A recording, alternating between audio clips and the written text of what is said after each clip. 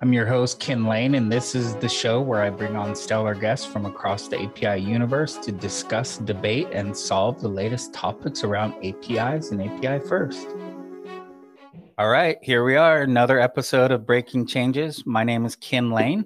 I'm your host of Breaking Changes. I'm also the chief evangelist of Postman, and I run our Open Technologies program, which focuses on open APIs, async API, JSON schema, and the standards and tooling that are built around those API specifications.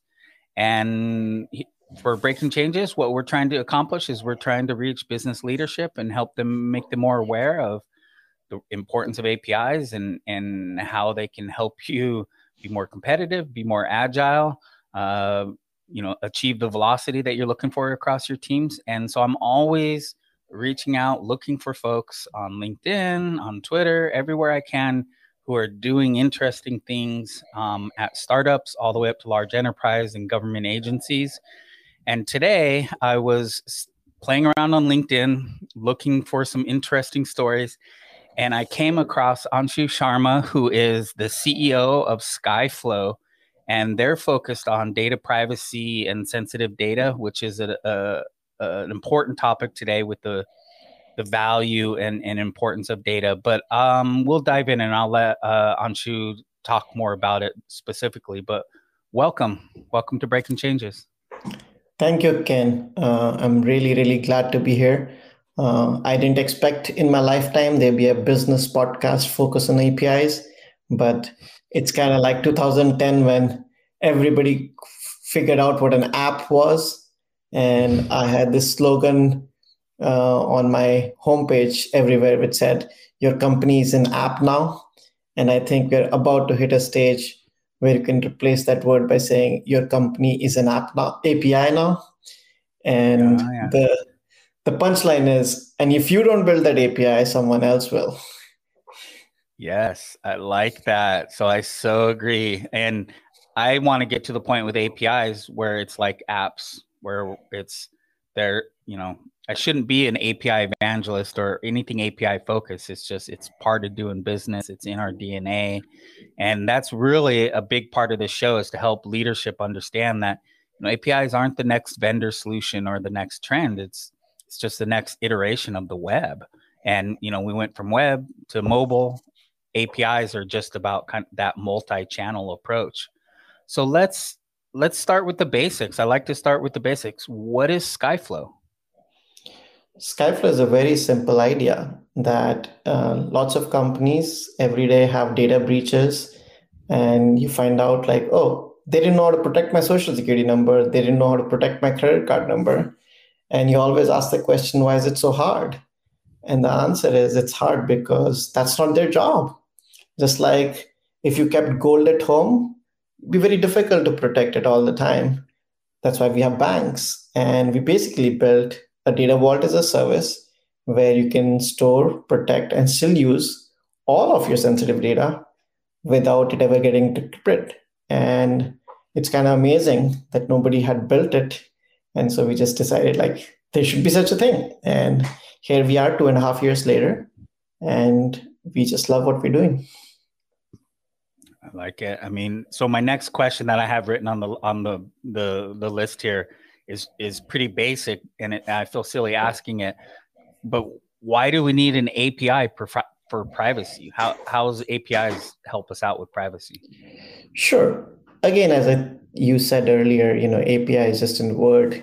I think what it means to us is that someone who's building an application, whether it's a stockbroker application or a order your food application or a bank application, frankly, anything that has to do with user data, shouldn't have to worry about user data. You have all of these requirements these days, starting out with privacy, which is not just the compliant thing to do, but also the right thing to do.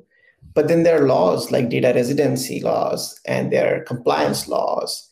And, I'm just trying to build my app so you can, send me a package or let me use a doctor online.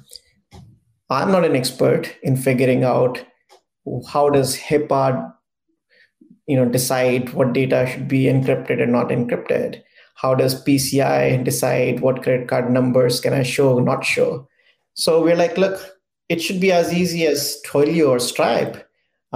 Just give us an API call, and we will take that sensitive data field and give you a token back.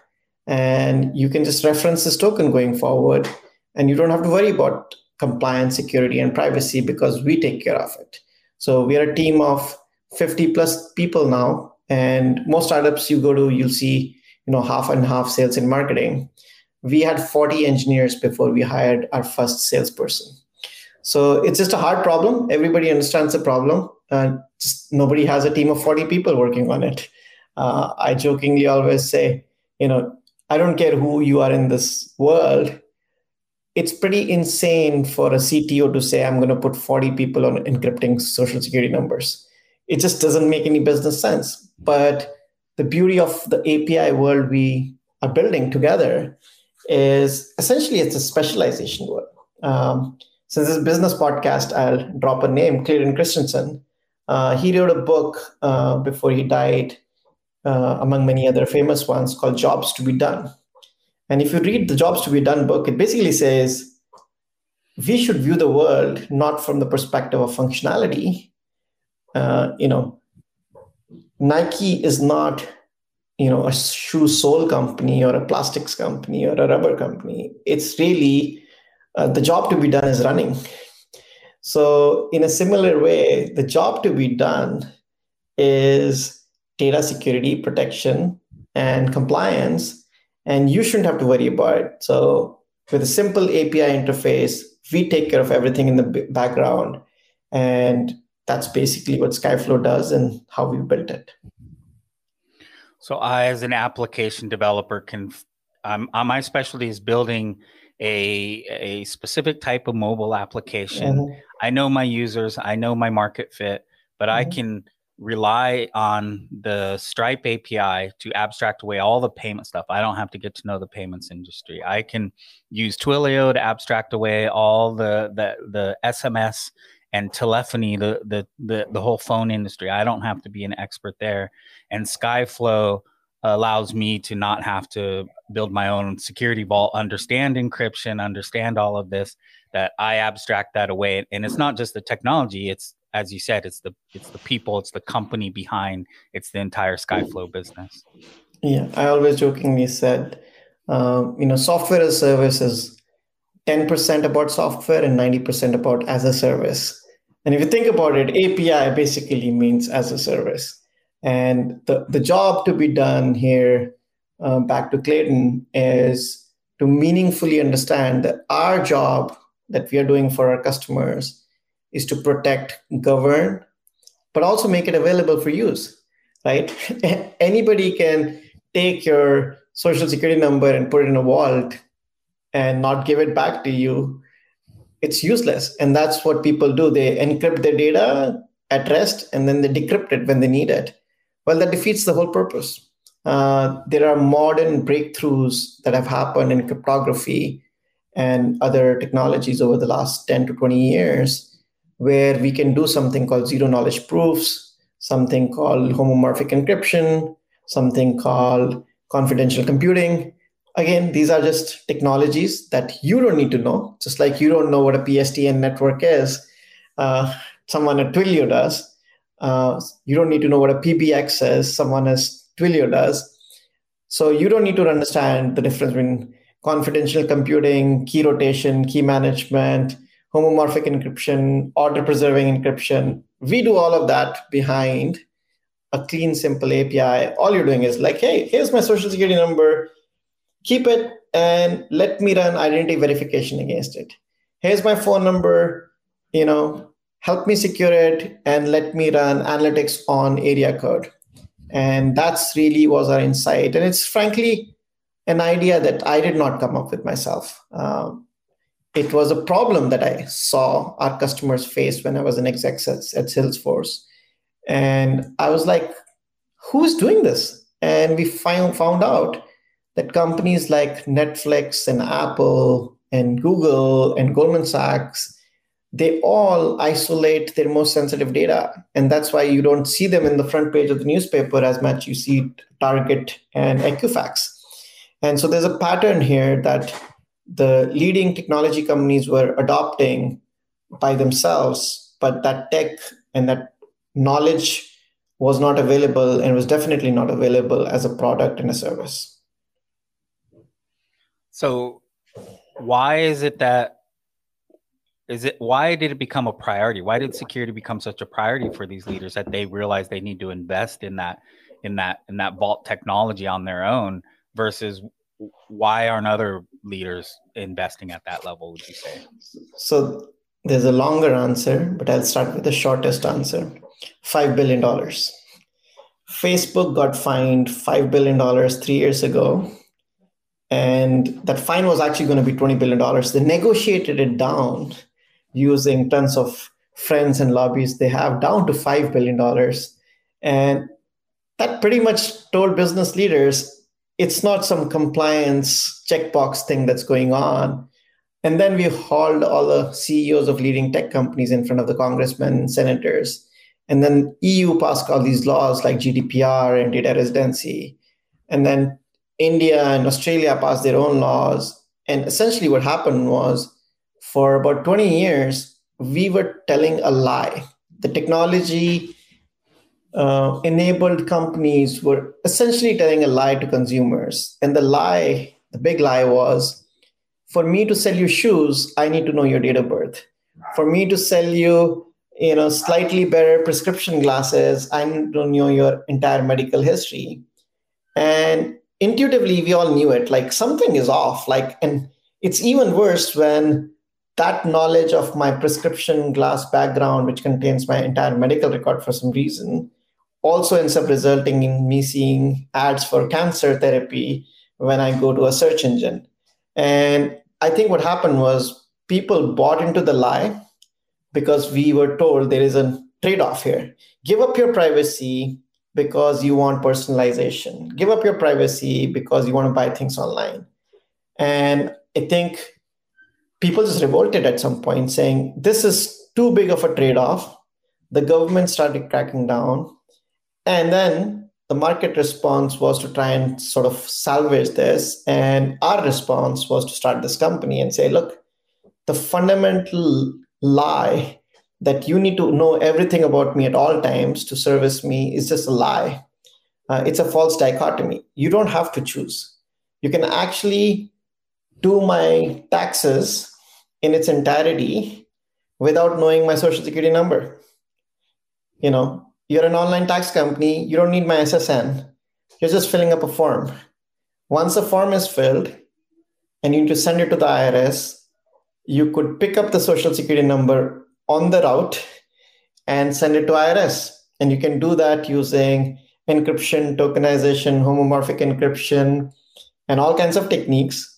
And if you think about it, it's very intuitive, right? Like if you went to a tax preparer, said, why don't you fill up the form for me and I will add my social security number to it and mail it myself. It's the same thing. So there's a core idea here, which is very simple. You can do things for me without knowing everything about me.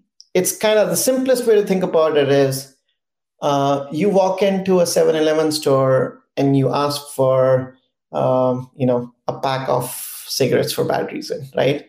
I don't need to know your date of birth to know whether you're 21. You can actually just tell me that you're above 21 and I can guess based on your age. Worst case scenario, I need to know the year of your birth. But in the paper-based world we live in, I can't prove my date of birth without showing you my entire date of birth, right? But that's where technology is wonderful. I can actually create data masking and just show you the year. I can actually go one step further and sign a certificate that authorizes you to sell me, porn or cigarettes or whatever it is, because someone else has asserted that this guy is above 21, or that my doctor has signed this prescription. You don't need to know my doctor's license ID number and date of birth to know that doctor. So we've used these technologies in other areas like DNS and, almost all of the internet works all of this tech. But again, it was convenient, easy, and very, very profitable to have this big lie that I need to know everything to customize your homepage. And I think what we can do together as a technology industry is basically break through this lie. And it's not just Skyflow. There's a whole bunch of companies that are trying to do. There's a search engine company called Neeva that's trying to do, search without knowing who you are. There are other companies that are trying to do identity that's on your phone only. A lot of stuff Apple has done over the years on not storing your credit card number, for example. They don't store your credit card number. Apple is the only payment process provider that doesn't actually store your credit card number. They store it on your phone in a secure enclave. And basically what it is an on-phone encrypted vault. And we've taken basically the same concept and moved it to the cloud for everybody else. So the way we were talking about APIs as being, Twilio allows us to abstract away all the complexities of the telco. Stripe, same with payments. Skyflow, privacy and security. And that allows us as app developers to do one thing, do what we do best, is that one value we're adding by giving end users this app.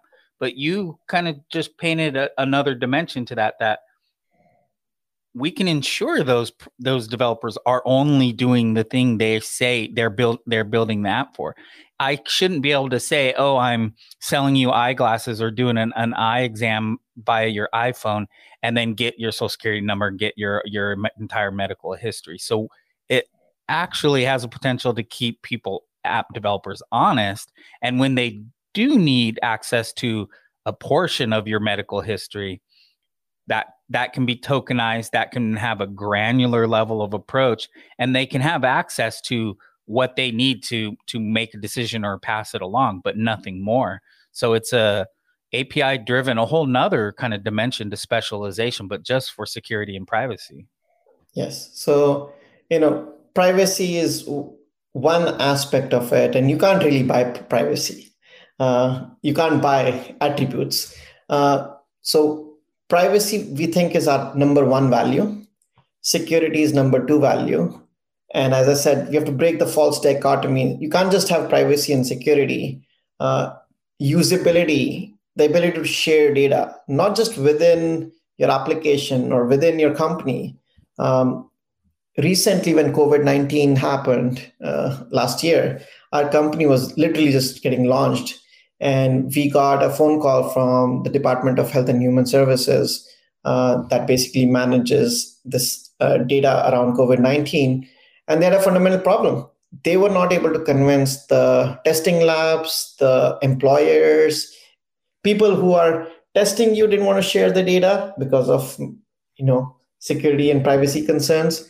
Some of them didn't want to share it because they wanted to profit off of it. And unlike centralized governments in other countries where they have a single payer, single vendor kind of a thing, in the US, you can't just declare, hey, everybody's data goes to a single database. So we participated in the Department of Health and Human Services program to enable sharing that's granular. So you could run a test on Ken for COVID-19 and then share the information as he's boarding a cruise without revealing who Ken is. We can make an assertion that 100% of people have a negative result, so they're all good. Or I can say 7 of your employees have tested positive. You as employer don't need to know. Would you like to notify their health provider so they can get in touch with them and ask them not to go to work? So again, separation of concerns. It's a very old principle in the world of service-oriented architecture and APIs. You can apply that mindset to our data. And so what we were able to do was build a COVID-19 solution on which people built some of these COVID-19 vaccine passports and data sharing applications. But the core of it is the same. Secure the data, ensure privacy, ensure data protection, ensure it's stored in the right country and the right geo at the right time. Make sure only the right people can see the right parts of the data, and then make sure that the right people get the assertions or workflows get the assertions from it. All of that has to be done in a consolidated way. You can't have one application platform that takes care of access control and another takes care of data masking, because the rule has to be applied. When Kin logs in to an application as a customer support representative, there are certain rights and privileges and responsibilities that come with it. Skyflow enforces all of that. So behind the scenes, we are a data governance engine, a policy engine. And again, it sounds fancy, but it's very simple. You're basically building a database layer with a governance engine that enforces the rule when you call that API. So it's much more than just PII versus non-PII data. You could get very granular and create specific domains of any type of data and really enforce and govern to ensure that data is being applied. Only that slice of data is being applied or not. And people don't actually have to ever have access to the PII or non-PII data. Yeah, I mean, there's a program that one of the car ride-sharing companies wanted to do with one of the leading hospitals, saying, hey, if you're old or if you don't have enough money, if you want to show up for immunization like COVID-19 vaccine or for a regular checkup, a lot of old people don't show up because they don't really know how to call Uber and Lyft. Now, the problem is insurance company like Anthem or an employer like Walmart can't just give their employee database to Uber or Lyft. That would be an invasion of privacy. Now, imagine I could actually do a join across these data sets in a privacy-preserving manner, and you get a text saying, hey, your employer has authorized a free ride for a vaccine shot. Neither the employer knows that the text went to you, nor does really Uber know till you accept and say yes. So you can actually enable some amazing workflows across companies, across supply chain, across collaboration boundaries that look like magic. And we know this in our personal lives. Forget the cross-company collaboration. A few years ago, if my girlfriend called Uber, the Uber driver could basically harass her later. And then Uber spent a few years actually solving that problem, and they wrote papers about it. And as all they were doing was doing privacy-preserving reporting. And they basically added a layer of redirection, anonymization, tokenization to the phone number so that when you call them now, your phone number is not displayed. It's just a pointer to a pointer in our API language. And it shouldn't take Uber 2 years and dozens of engineers and papers and articles to basically implement something simple like that. If you build that today, you could get done in 1 day using Skyflow. So the incentive models for this. So you admitted, and you and I both know, it's a lot of money to be made off of the backdoor partnerships to a lot of this data. So the more data you can aggregate, the more PII and that you can associate, there's a lot of revenue to be made aside from whatever your core business model is. And so other than that regulatory stick of government suing you, like, why would leaders want to be able to do this? Is it those workflows that it enables? Is it that seamless, access and interoperability? Because they're giving up this pretty lucrative layer of their reality. So multiple parts. You raised several good questions actually in there. So let me start with the simplest one. Not everybody is afraid of fines or cares about them, and it shouldn't drive the right thing to do. Some companies like Apple, have some values where they try to be, respectful of privacy. Some others do it for brand. When I asked Jitendra Aswani, who was the head of privacy and security at Netflix, why did you build an API for privacy inside your company with a vault?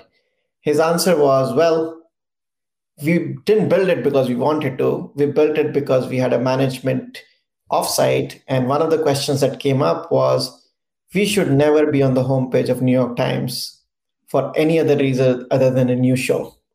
So we call it the New York Times test of privacy. A lot of businesses understand now that when people say data is the new oil, they probably didn't mean it, but the worst aspect of data is the new oil is truer than they thought. And you don't want an oil spill on your hands. And I think in regulated industries, people have to do the right thing. But here's the amazing thing. If you are a company like 23andMe and you have information about lots of people, you can go two ways. You can either try to do semi-legal things or shady things and try to monetize it, which is horrible for your brand if it comes out, or you just sit on the data, which actually could help people. We could actually identify clinical trial participants who have a certain gene modification and ask them permission. Would you like to join a clinical trial? So the right way to do that would be to do it through anonymization and opt-in principles. To do something like that, companies like 23andMe and others have spent years building that technology, and they can barely get it to work. And we think that should be available to everybody. If you could take away the downside of sharing data, enable monetization with controls in the hands of the end user, enable collaboration in the hands of the people, then how many of us would have signed up for a COVID-19 vaccine if someone asked us through an opt-in process? I am from the Indian community, and there's other Asian people. There's a lot of minorities, Black people in this country who don't really get participate in clinical trials, for example. And it's hard because they don't usually form a certain community. And you could actually have a more inclusive society. You could have more inclusive clinical trials if we could share data responsibly and with privacy intact. And I think that's the big promise. The false dichotomy says, the only way to monetize your data is to actually do these backhanded things on social networks. The liberated, educated, modern, enlightened way of thinking about is, oh my God, if I really put in place controls on privacy, anonymization, data sharing, I can enable new kinds of collaborations and workflows while respecting your privacy. I mean, think about it. Apple enables payments and has unlocked hundreds of billions of dollars in value for itself without knowing your credit card number. Now, they could have done it in a bad manner with bad faith by trying to collect information. They didn't. And because they did it in a privacy preserving manner, they have an edge. I think every company could be like Apple. In fact, sometimes we say Netflix helps you be more like, Skyflow helps you be more like Apple or Netflix. And I think that's the spirit. This is a false dichotomy, and we just have to break it using technology. So the model that we've learned about selling data and generating revenue off of people's privacy, that's really the yesterday's business model and way of making money. It's not creative. And the next iteration, how you're actually going to compete and stay ahead, is by innovating around these new policy, tokenized, secure, privacy respecting ways. And there's actually entirely new ways of making money and monetizing partnerships and relationships in this new environment. Is that what you're saying? Yes. As a consumer, my parents are old. If they go from Kaiser Permanente in California to Kaiser Permanente in Virginia to a pharmacy in Florida because they're on vacation, we want the Walgreens pharmacy in Florida to know that they cross-react to a certain medication and they shouldn't be taking Tylenol. It's in my best interest that my hotel knows that guest in 734 has dust mite allergy, right? We want people to know these things so they can serve us, but do it in a manner that can be privacy preserving. So if you do it the right way, we can actually save lives. We can literally save lives. We can enroll people in clinical trials. We can have higher quality service. If you think about the whole TSA pre kind of a thing, it enables convenience because they take measures to protect your data, right? I don't have to show you everything about me on every trip.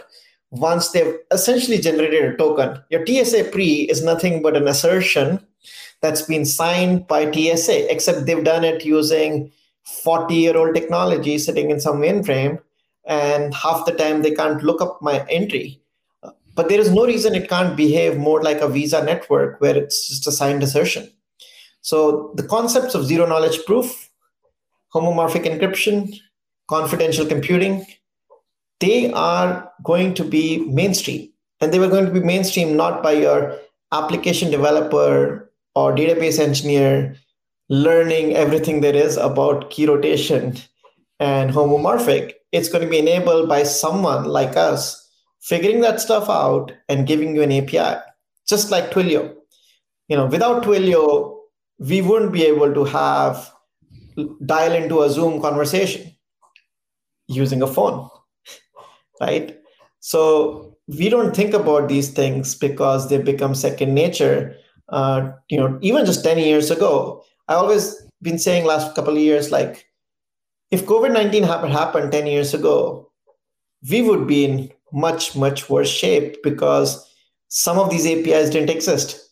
If Stripe API doesn't exist, then you can't shop on the internet for everything that we did last year. If Uber can't figure out where I am using a GPS location API, then they can't actually come pick me up. My doctor can't quite figure out whether I'm COVID-19 or not because Quest Diagnostics literally didn't have APIs 10 years ago. And the only way you could access that data was actually logging into your portal. We all remember that. Now, actually, if you log into your iPhone or Android phone, you can get all of your test results. And it's all happening behind the scenes through privacy preserving, respectful APIs in most cases. And I think our view is you shouldn't have to be Apple to do it in a privacy preserving way. Everybody should be able to do it, except not everybody can have 40 engineers working on it. Yeah. And so back to your original example of our parents, traveling from states and healthcare interoperability. Apple is like the credit card. They have the health pass info, so you can have on your iPhone. But what if one parent uses an iPhone, one uses an Android, but they both have the Walgreens app? So now in that case, Walgreens needs to be the vault, right? To have both your parents. So what you're saying is an API driven vault will make this type of vault and privacy storage and then tokenization on top of it much more ubiquitous in that way and work across any platform, any app, anywhere we need it. Actually, and it's just not a concept. As I said, we won the Health and Human Services contract. We have several states right now using Skyflow for that purpose on digital health side. And then on payment side, we have several customers who are using us to store identity verification data before they do KYC. If you think about KYC, it's something that an app has to do before they let you use a service. But after you've been KYC'd, they don't have any use for your passport number or your driver's license number, except for compliance purposes. And it's rather unfortunate in this country that every time I go to my tax accountant, to my doctor's office, I'm just giving them my social security number and date of birth. And unfortunately, they use it both as data and metadata and as a way of asserting that they have prior authorization from me, which is sort of a signed certificate. And they use it as a way of using it like a password. If you can give them this, we basically overload the interface called social security number with 4 different interfaces when it was designed for just being a GUID. And so I think we can break that now. If you were building social security number today, it would look much more like a credit card tokenization API and much less like a credit card number that's fixed for the rest of your life. Yeah. And then a lot of folks talk about, we need a more secure, a new version of the social security number, but we don't need the social security number change. We need that tokenization wrapper around it. And then, so that granularity that you spoke of before to that token. So we talked about multiple states within the US, but if I'm traveling to other countries and, say you're Canadian and you're coming to an event in the US, an educational event. And if you're if you're storing students' information from in Canada, it has to remain in Canada. You can't, if you're an American tech company, exactly. you can't have. Yeah. So in an ideal world, only your university knows your student ID number and your date of birth. It makes an assertion which gets signed ideally by, government of Canada in some manner, and it's respected by the airport in Washington, D.C., and by the bar in San Francisco. That's the ideal world. I think at the very least, we can do this today for every application that we use, whether it's a portal or a phone application. And there's a lot of low-hanging fruit here. If companies like Equifax were using a zero trust vault like Skyflow and they lost all their data, all we would find out is that the credit scores of Americans follows a bell curve, and some people have really bad credit scores, which is really useless information. It's like enumerating all 16-digit numbers doesn't give you a credit card number. What makes a credit card number is a 16-digit number that's associated with a name and a zip code. It's the association between the PII data fields that makes it PII. If I say kin, there's no PII in kin. There's no PII in lane. There's no PII in postman. It's when you join these things together, and we join these things all the time for no good reason, when sometimes all I need to know about is you are working at Postman. Sometimes all I need to know is that your last name is Lane. So we can make those assertions, we can have those API calls, and it can all be set up through a very, very simple policy, which looks like English language. Allow customer success that's not resident in EU to only see redacted data. You set a policy like that in Skyflow, it will be globally implemented. Doesn't matter whether it's a customer success application, a marketing email going out, whether it's whichever department it is, that policy will be followed. And you can rest assured as the CTO of Netflix or CISO that you're not relying on the application developer. Essentially what we're doing, Kim, is we're moving the problem of data privacy, security, governance, and data residency to the left, way left, even before you build the application. People talk about left as in like while I'm building my app, we're pre-building it. Once the vault is in place, when you're building your application, that problem is pre-solved. All you have to do is when you connect to the system and we create a service account for your application, someone has to just say, hey, I'm associating this policy with this application, and you're done. Yeah, I avoid building I have startup ideas, things I want to do on the side. And because of GDPR and CCPA and other regulatory, and I just know the overhead and the risk, I really don't want your email address. I don't want any of your PII. I just want you to be able to use my cool little game or my cool thing that I wanted to build. And because of that friction, I don't even build these apps. I don't even do those things because I don't want to get into that game. Exactly. A few years ago, nobody was using two-factor auth because I don't know how to connect to PBX. And then people were building these badly written username password applications because they didn't know how to write good auth. And, auth is taken care of, telephony is taken care of, payments is taken care of. Nobody wanted to go to a bank, get a merchant ID, and then accept payments. People are like, screw it, I'll just run ads. The transformation from an ad-based economy to a subscription-based economy was not enabled through some magic. It was enabled through privacy. If you actually read some of the things Patrick Collison has written, he openly talks about the fact that Stripe is a security company that happens to process your payments. Because the hard part is not processing the payment. You can call authorize.net. It's existed for 30 years.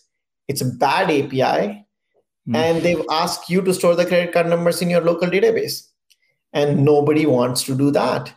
And what Stripe did can be done for all PII. And that's really our mission and vision for the company. And the idea is very simple. You should be able to just write the app and you set policies and you're ready to go. That ability because I've done payments or e-commerce apps since 98, 99. I've used authorize.net, CyberSource, all of those. And that moment that I could embed the thing on my site, have one of my customers enter their credit card number and know that I don't have to store that. I don't have to go through PCI compliance, that it goes straight to Stripe. And then I get that token back. If I could do that for everything else. That you just wrote the PRD and MRD for Skyflow. That's literally the PRD and MRD for Skyflow. The hard part is, I've had this idea for like 10 plus years. The hard part was, okay, it's easy to say that. It's like saying, I wish electric cars existed. What is it that makes it possible today? The great startup question always, why now? And what's possible today is compute and storage are so cheap and data platforms are in the cloud that I can actually do things like polymorphic data encryption in real time so that you can actually have your cake and eat it too.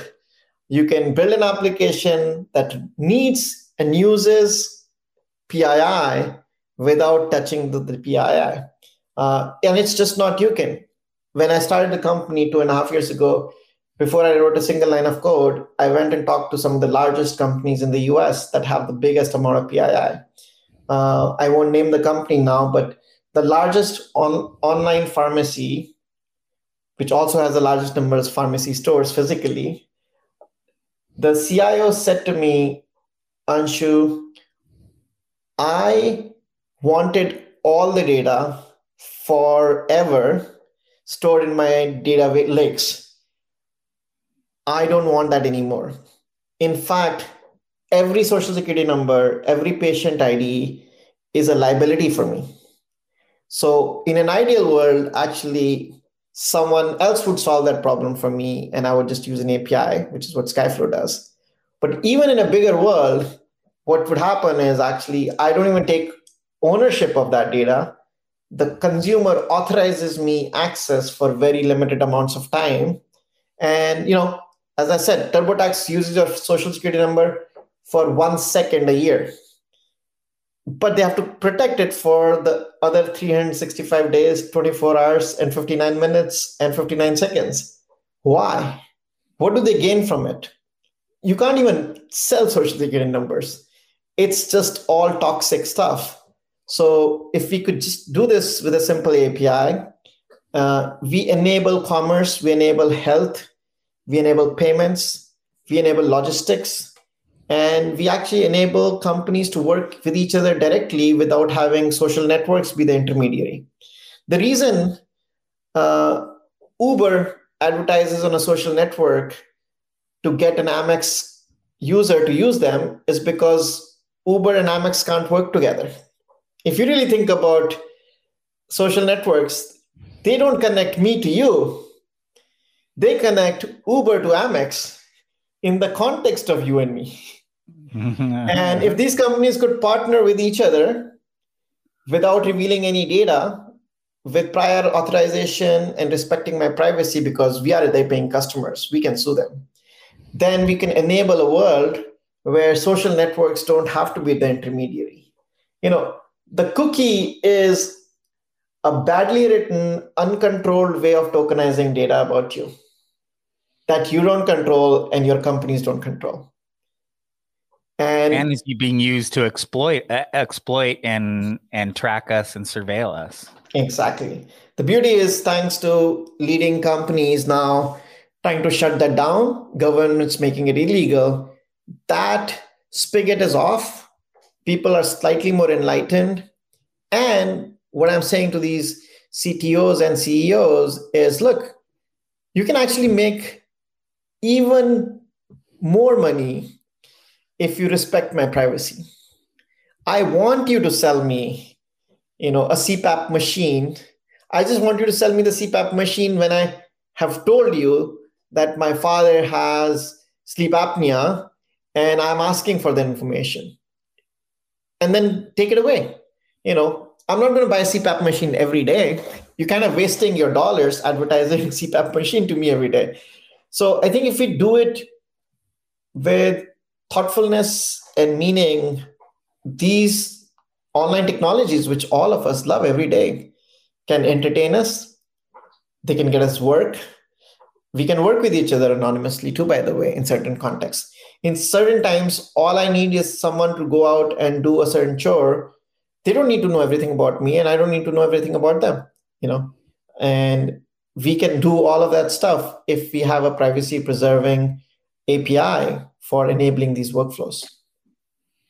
And it's much more resilient and reliable, as you said. Like we use the phrase API economy a lot in this sector, and I remember 2010 through, I'm still explaining it this way. A lot of folks, when I say, well, the API economy, they think I mean, well, if they build the next Twilio, that's the API economy. There's this huge opportunity. And it's not that. It's what you said, that it enabled what Twilio and Stripe enabled for the service, for the gig economy, for us to order our groceries, order our restaurant food.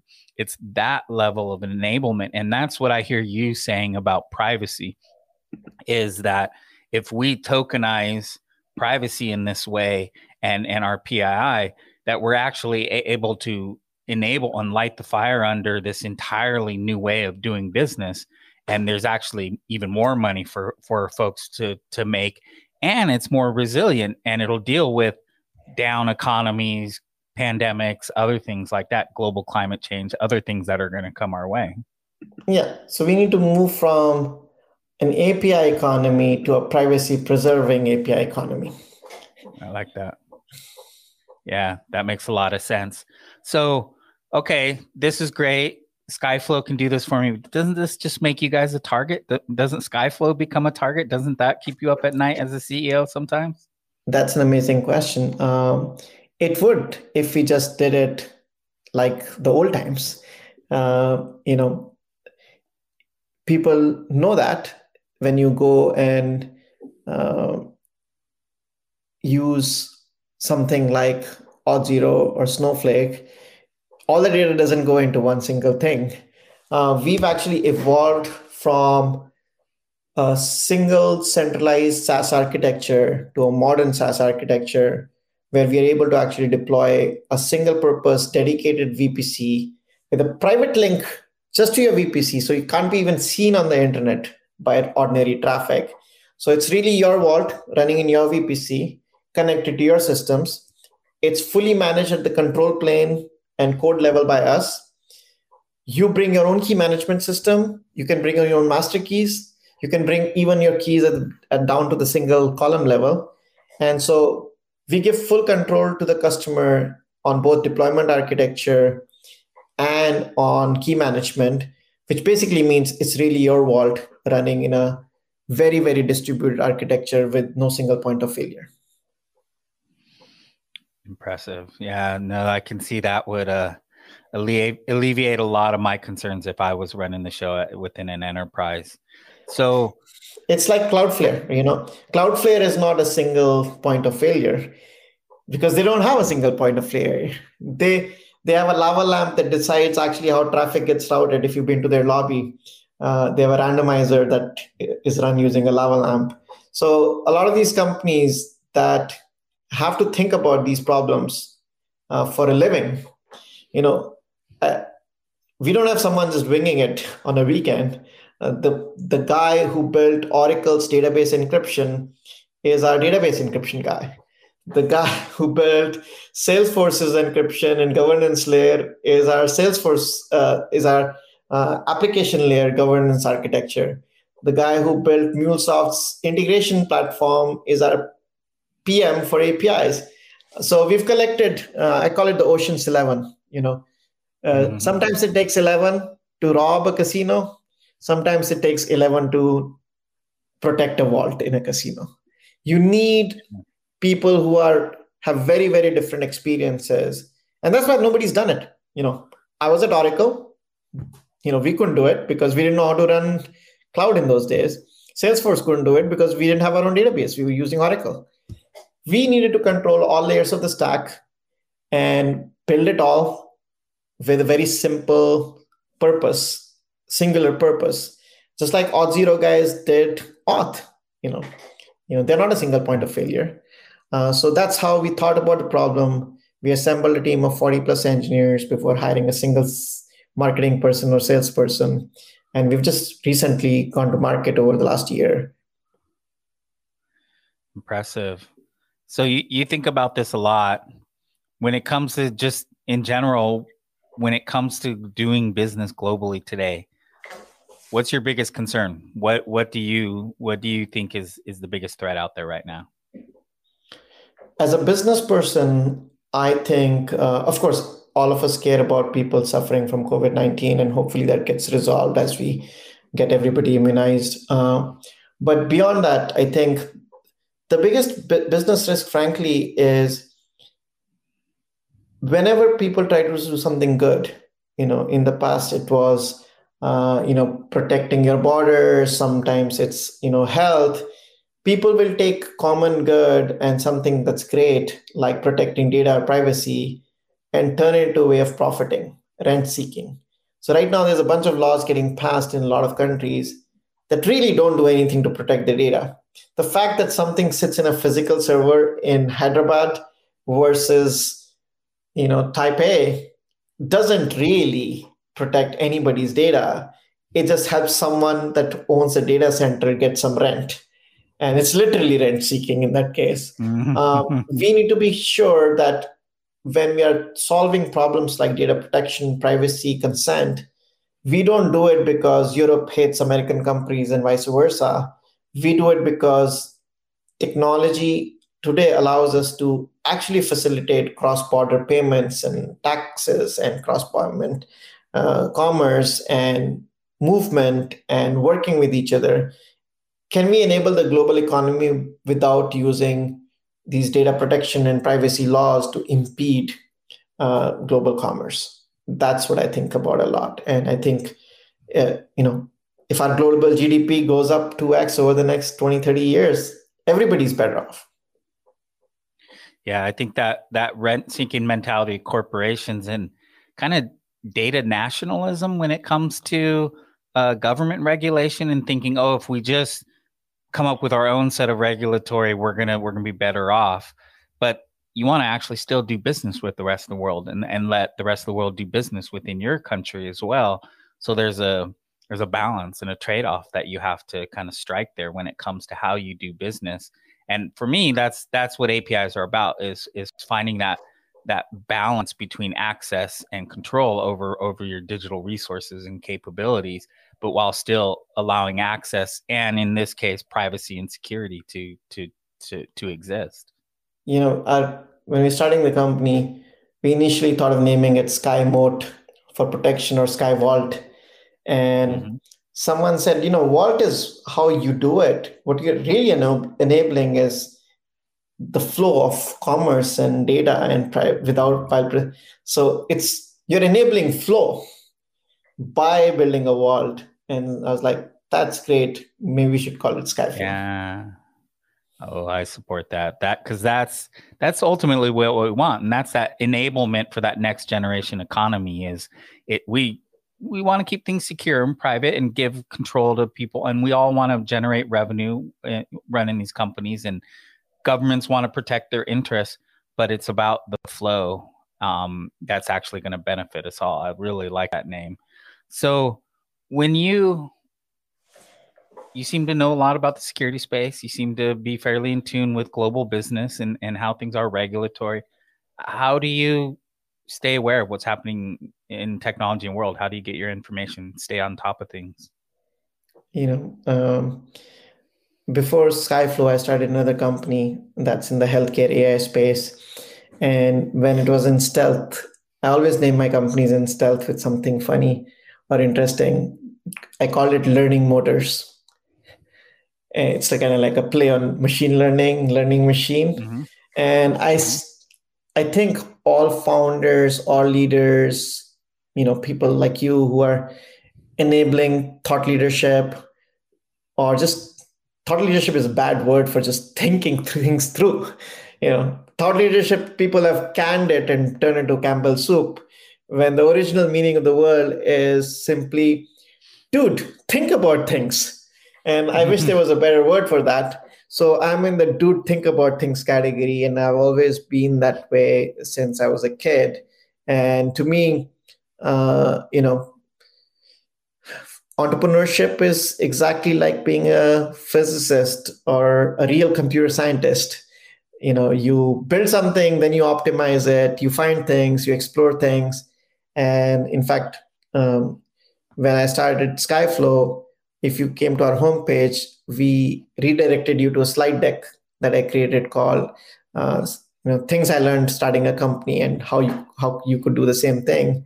And I think it's curiosity that drives me personally. I kind of had a good career at both Oracle and Salesforce and became an investor for many years, and I could retire and not do any of this stuff.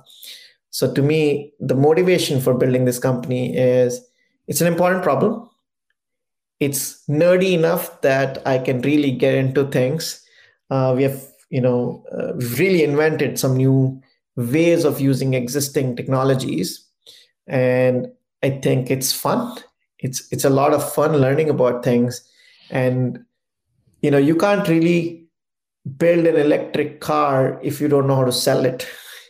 You can't commercialize space without commercializing it, right? So SpaceX and Tesla can't exist without figuring out the business model, which to me is a scientific mindset question.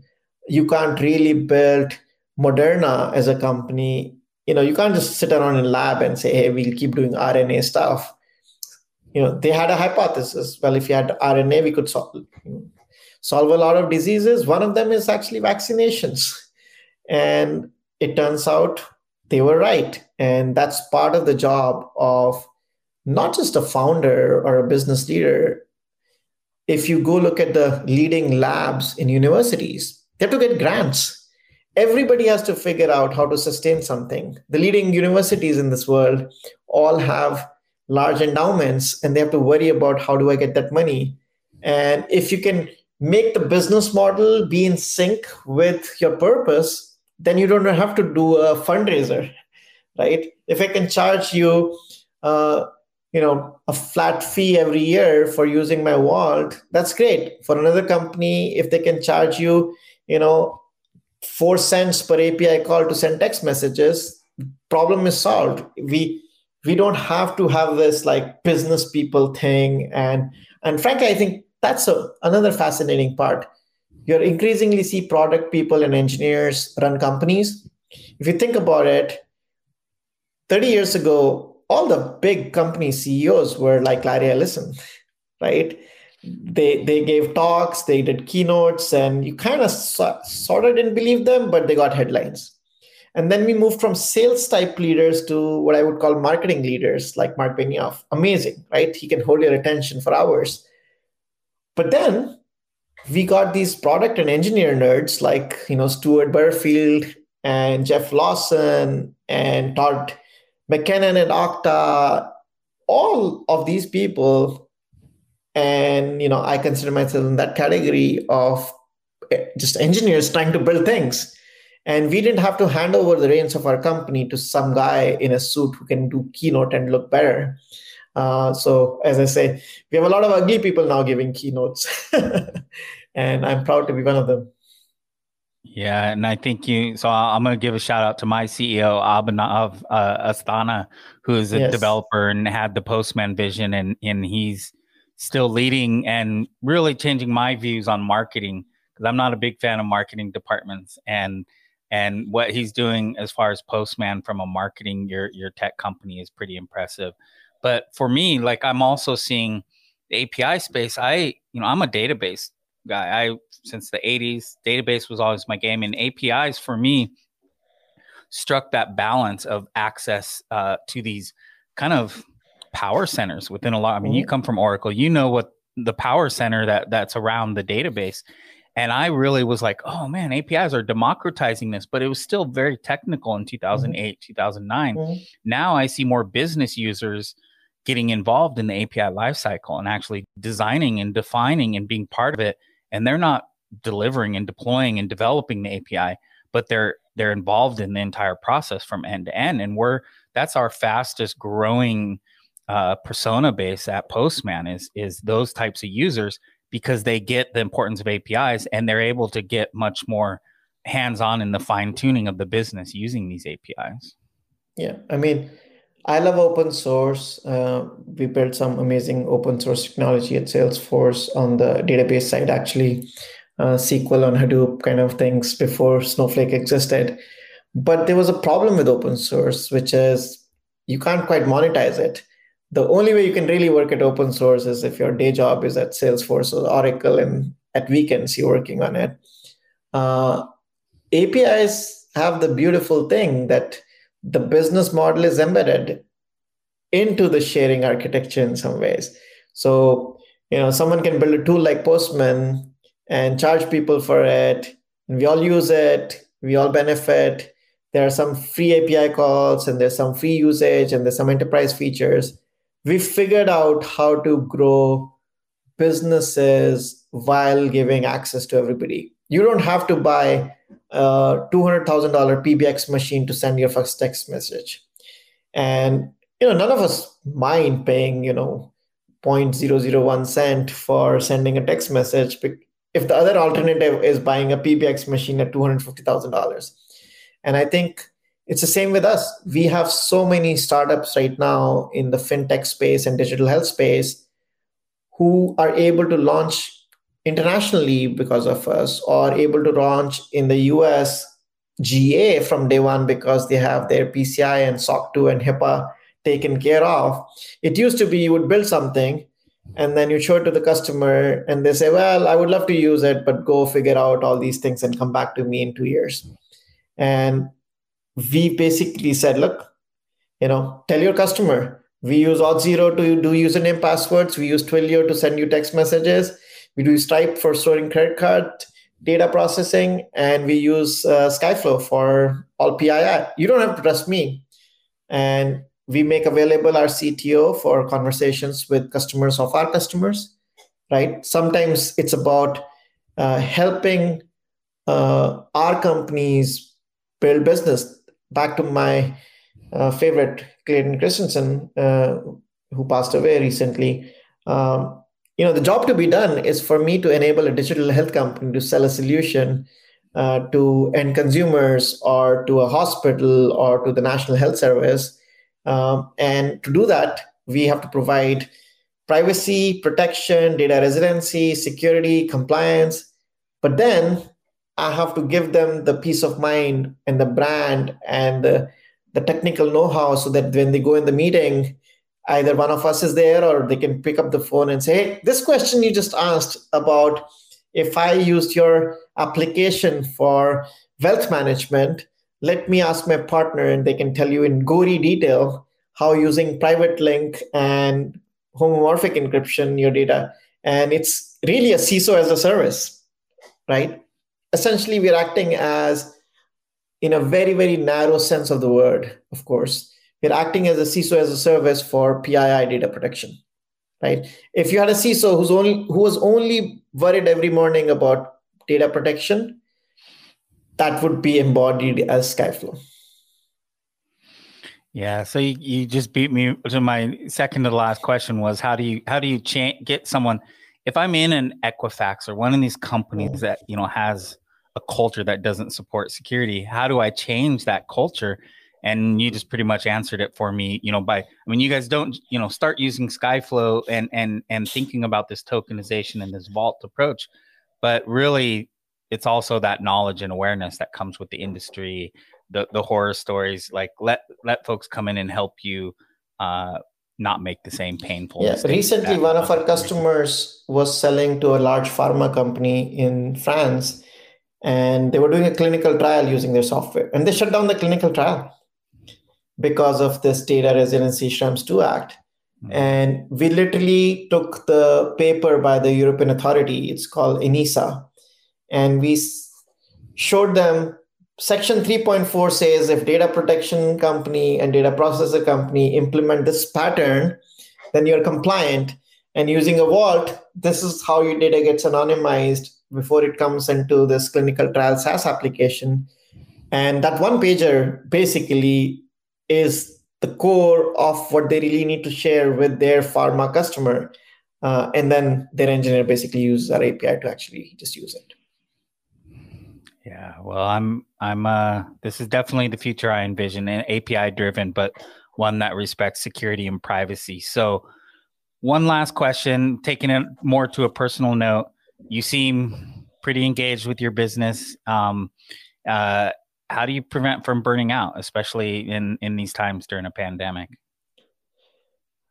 I think it comes down first and foremost to the very core principle, people.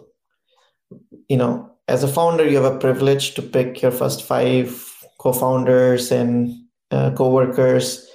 When I hire people, we're about 50 plus people now, 53, I think now, as of today.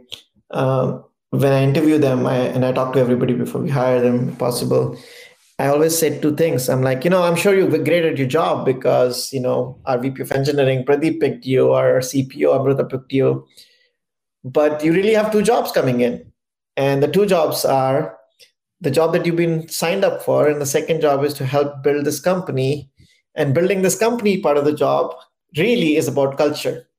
It's your job to keep jerks away from this company, make the culture that you would want to have here for the next 10 years as we grow into a amazing public company. And I can't do it by myself. I will do it for the first 10 to 50. Your job here is to help me do that for the next 10 to 50. And, there are many bad multi-level marketing schemes, but this is a good pyramid scheme. If you can get the pyramid scheme going where we have a high trust culture, where we avoid hiring people who are toxic, or if we do hire, you make amends. Many years ago, at one of my 2 employers, someone very senior, he was the president of the company, said, let's do a culture committee thing. He read some Hastings stuff, and we had this big meeting with a lot of people, and I was a VP there. And the meeting went on for 45 minutes, and then he turned to me and said, hey, Anshu, what do you think we should do to improve our culture? And I said, well, there's only one question. Everybody in this room knows 3 VPs who nobody wants to talk to or work for, and they are still here. So you can fix this problem tomorrow morning, but it's a hard business decision. These people, some are good at shipping things, some of them are good at selling things. And culture is not about giving speeches. We don't have, posters saying, be nice to each other. It's about not hiring the wrong people. And it's about, unfortunately, people who are going to destroy your culture, letting them go. And we've done that a couple of times in our history. And it's really hard, but that's really what the job is. And so that's my hard jobs. I do that. Make sure people that work with me, I enjoy working with them. They enjoy working with me. You can check out our Glassdoor rating. We're only 53 people. We have about half of them have left a note there. We have a 100% rating. Nice. On the company and the CEO. I'm sure we're going to eventually drop down to like 90% as we scale, maybe worse. But it's not an accident, and I must credit Mark Benioff for the stage of the company that I joined. He was so far ahead of where his old company, Oracle, was. And he took the best of Oracle and made sure the worst was not repeated. And I'm trying to do the same. And I think that's how you actually prevent burnout. I take vacations. When I take vacations, we have a channel on Slack called Where Now, where people post their vacations. We cheer people on when they have vacations. We have a photo journal Slack channel. You're welcome to post your vacation photos there. We have a culture of making it okay to take time off, to recharge, and do great work. And I think, again, there's no policy that says like you have to recharge. But once your CEO is doing it, your CPO is doing it, your execs are doing it, it becomes okay. It's okay at Skyflow to, have a down day or, take a week off for a vacation. Yeah, that's definitely sets a good foundation internally for the company, but I can tell that's reflected in how you all do business, because your respect for privacy and security and kind of just a straightforward, straight up way of doing business. So I appreciate that. And I really appreciate you entertaining my offer, because I just kind of solicited, on Facebook randomly. We hadn't met before today, and I really appreciate you joining me for this conversation. Well, Mark Benioff said to me, when life opens doors to you, you can either keep going or you can actually go walk through the doors that life is opening for you. And I think to do that, we have to be mindful. Mindfulness applies to privacy. Mindfulness applies to the quality of code. Mindfulness applies to someone pinging you on LinkedIn or Twitter and asking you a question. And, I was in that state of mind that day, and it felt like a great opportunity. So thank you so much. I really appreciate you reaching out. We are all fortunate to be part of this new revolution. And these things happen only once every 20 years, by the way, right? The last big one was SaaS. And the API thing, people who are in the middle of it may think they've always existed and it'll always be the thing. It's not true. And secular shifts are amazing, and you can ride them for decades. So with that thought in mind, again, I want to thank you for inviting me here. Yes, thank you. Well, enjoy the rest of your week, and I look forward to talking again in the future. Thank you, Ken.